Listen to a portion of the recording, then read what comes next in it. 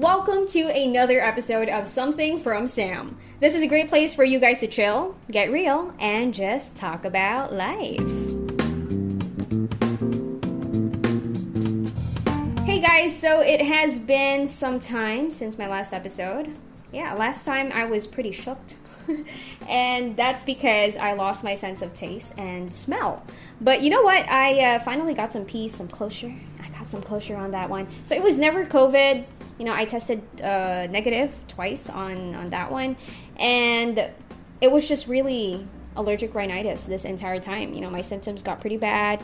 And, the olfactory nerve got damaged and blah, blah, blah. So let's not talk about that. But yeah, today I am actually doing this very spontaneous episode. This is my 10th episode, and I'm having this happy vibe here. But you know what? I will be talking about something that's actually the opposite. Yeah, so it's been quite the journey for me the past couple of weeks, and I have gone through so many emotions. I feel like I've reached rock bottom a couple of weeks ago, and just a lot of things going on. Only my close friends know. But yeah, I'm just here, and I want to talk about my experience, I guess, on how I processed the things that I was going through. Is that right? Does that make sense? I don't know. I want to talk about how we people, we have this tendency to dwell on negative things. I mean, I don't know if you noticed, when something bad happens to you, doesn't it have more impact compared to an event that was good? I mean, have you ever found yourself dwelling on, maybe an insult that someone threw at you, or some shade that someone threw at you, or maybe your mistakes, your failures? Because if we look at it, criticisms often have a greater impact than compliments.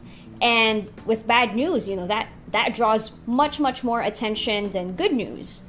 And I was reading this article just a few minutes ago. The reason for this is that negative events have a greater impact on our brains than positive ones. Psychologists refer to this as the negative bias. Yeah, that's the thing. That's the term. All right. And this negative bias, it can really affect our decisions, our thoughts, our emotions, our relationships, basically everything, right? This negativity bias is our tendency not only to register negative stimuli more readily, but also to dwell on these events. So maybe if you remember, or if you can recall, you might have experienced something negative and you found yourself dwelling on that situation, whether that's maybe you lost your job, or maybe you went through a breakup, or maybe you lost a loved one. These negative events, we have the tendency to dwell on them, kind of get ourselves drowned in that negativity. But you know what? There is a scientific explanation to that, and this is the negativity bias. And this psychological phenomenon explains why bad first impressions can be so difficult to overcome, and why past traumas can have such long lingering effects. In almost any interactions, we are more likely to notice negative things and later remember them more vividly. So I'm quoting this article online. It's from verywellmind.com. Yeah, so many things I learned from this article. So yeah, I think I'm also speaking from experience that I too myself have gone through this one. And it is true, when we experience something negative, I have that tendency to just dwell on it. All right, so there's more research over here. It says, we people, we tend to pay more attention to negative events than positive ones. We learn more from negative outcomes and experiences. We make decisions based on negative information more than positive data. So it's pretty much the bad things that grab our attention. They stick to our memories, and in many cases, it can influence the decisions that we make. Yeah, I definitely agree on this one. And let's not get into the whole scientific part to it. I mean, it's interesting because I remember, I think we studied this in psychology way back during my college days. And it is interesting, you know, when you figure out how the mind works and how these wires in your head work. Yeah, but today, since we've established that we have this tendency, this negativity bias, let's now try to think of ways how we can overcome this problem, because this can really take a toll on your mental health. You know, it can really push you down the drain, and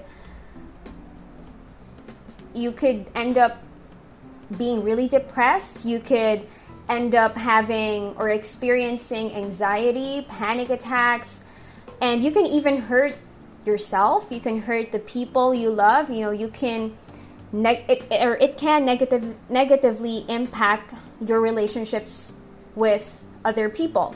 And it can also pretty much make it difficult to maintain a happy, optimistic outlook in life.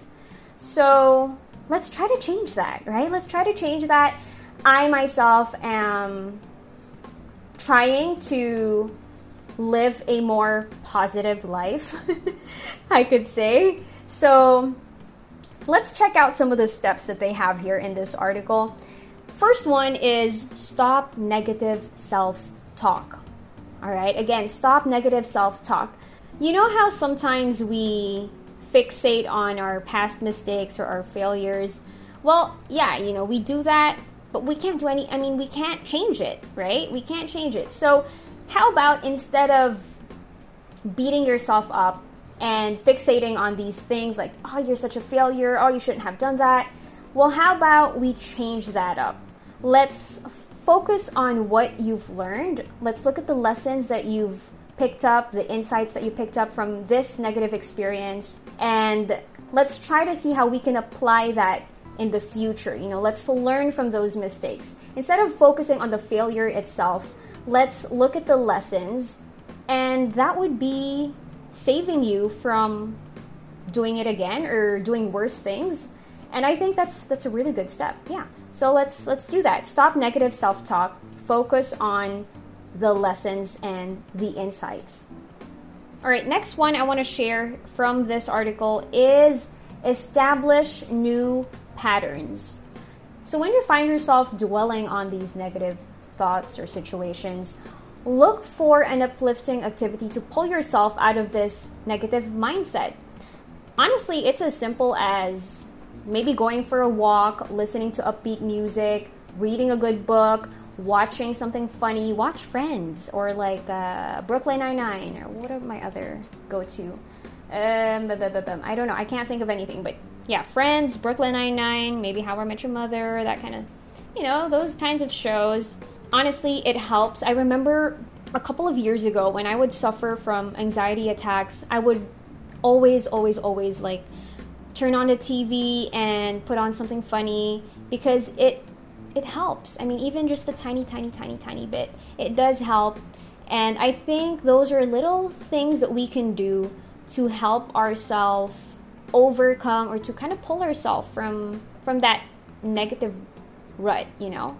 So yeah, the next time you find yourself dwelling on something negative, try to redirect your attention elsewhere and engage in an activity that brings you joy. So again, that can be going for a walk, listening to upbeat music, reading a good book, watching something funny, or, you know, working out, spending time with your pets. What else? You could also go out, go out with your friends or your family, your loved ones. Go try to find something that will bring you joy. Go for something that sparks joy. What's that show? Marie Kondo. Is it Marie Kondo? Kondo? Man, I forgot. All right. And I think I'm going to end with this one. There's actually 4 points, but I'm going to share this last one. Savor positive moments. It says here, because it takes more for positive experiences to be remembered, it is important to give extra attention to good things that happen. Where negative things might be quickly transferred and stored in your long-term memory, you need to make more of an effort to get the same effect from happy moments. So like we talked about earlier, it's easier for our brain to pick up that negative situation or emotion and store it in our brain. But you know what? We can work it out with the positive ones. We can exert more effort so that it can be in there, in your brain. Yeah. So when something happy, when something great happens, take a moment to really focus on it. Replay that moment several times in your memory and focus on the wonderful feelings the memory evokes. Yeah, it says right there. And I think I gotta agree with this one. We definitely need to work out getting more of these positive memories in our head. I mean, I personally have my fair share of negative and traumatic moments in my life, and they sometimes overshadow the good and happy memories. But you know what? It's still a matter of choosing to let those happy things put a light on all that darkness, if that makes any sense. So there. I hope that these simple tips from this article would be helpful to you. I don't know your exact experience, but I'm sure that they are applicable to every person out there who's going through this negativity bias. Because you know, negativity bias can have a powerful and negative impact on your behavior. But now that we are aware of it, we can try to combat it, we can try to fight it, and we can take simple steps to adopt a more positive outlook in life. So I want that for myself and I want that for you, because everybody deserves a little bit of happiness. Yeah. I'm all pro for the happiness of everyone. So I want to add this one as well. It says, taking a more mindful approach that involves being aware of your own tendency toward negativity and consciously elevating happier thoughts to the forefront of awareness. This is one of the best ways to combat negative bias. I think I want to highlight there as well is the awareness part. When you are aware of how your brain works, of your tendencies, of all these things, you can combat not just negative bias, but other things, all right? When you're aware of how your brain works, how your mind works, how your emotions go along, this is such a crucial part when it comes to having a healthier mindset, a healthier emotional state. Does that make sense? I hope it does. But yeah, I think it's really about being aware and understanding yourself in a deeper level. And some people, they have these techniques, or they have different ways to get to know themselves in a deeper level. But as for me, I think the best way for us to do that would be to reconnect with our Creator Himself. And I don't want to get all churchy or to get all Christian-y on you, but of course, when you want to know more about yourself, you want to know your true identity, you want to know who you are and what you're for, all that stuff, it really comes down to having a genuine relationship with the Lord. And with me, I have experienced this myself, and I have had a lot of testimonies from my Christian friends.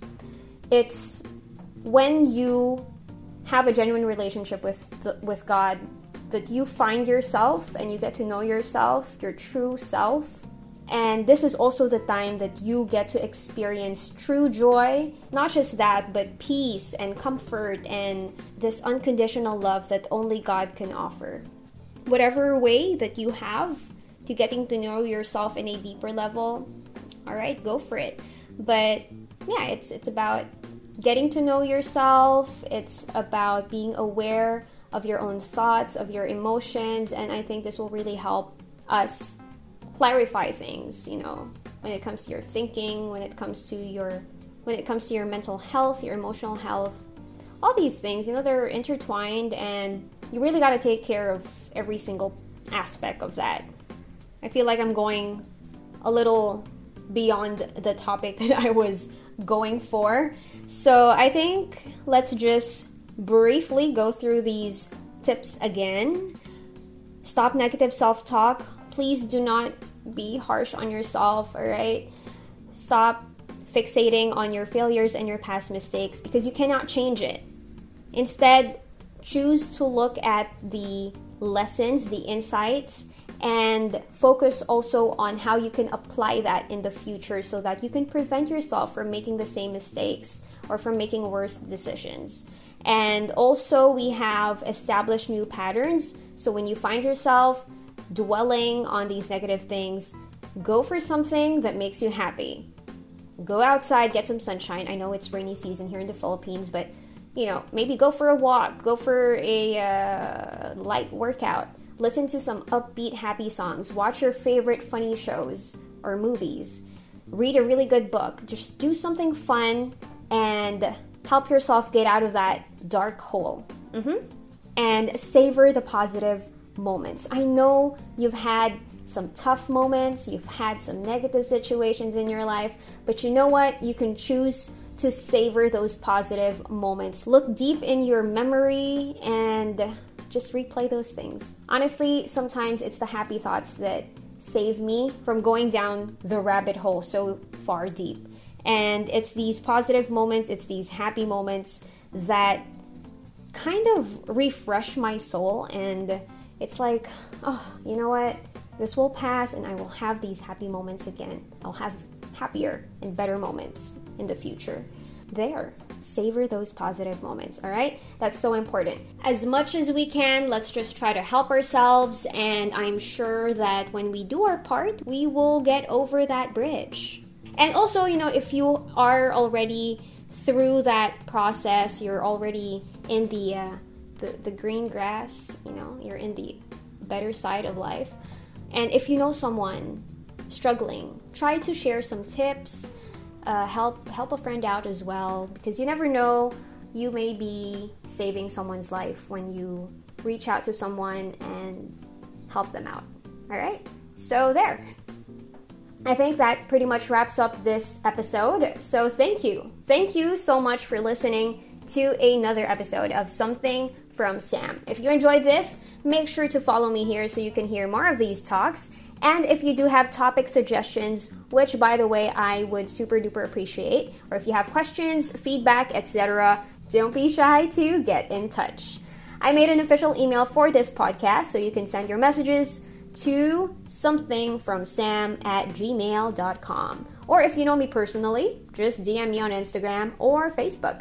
Until then, stay safe, stay dry because it's the rainy season here, and catch you next time.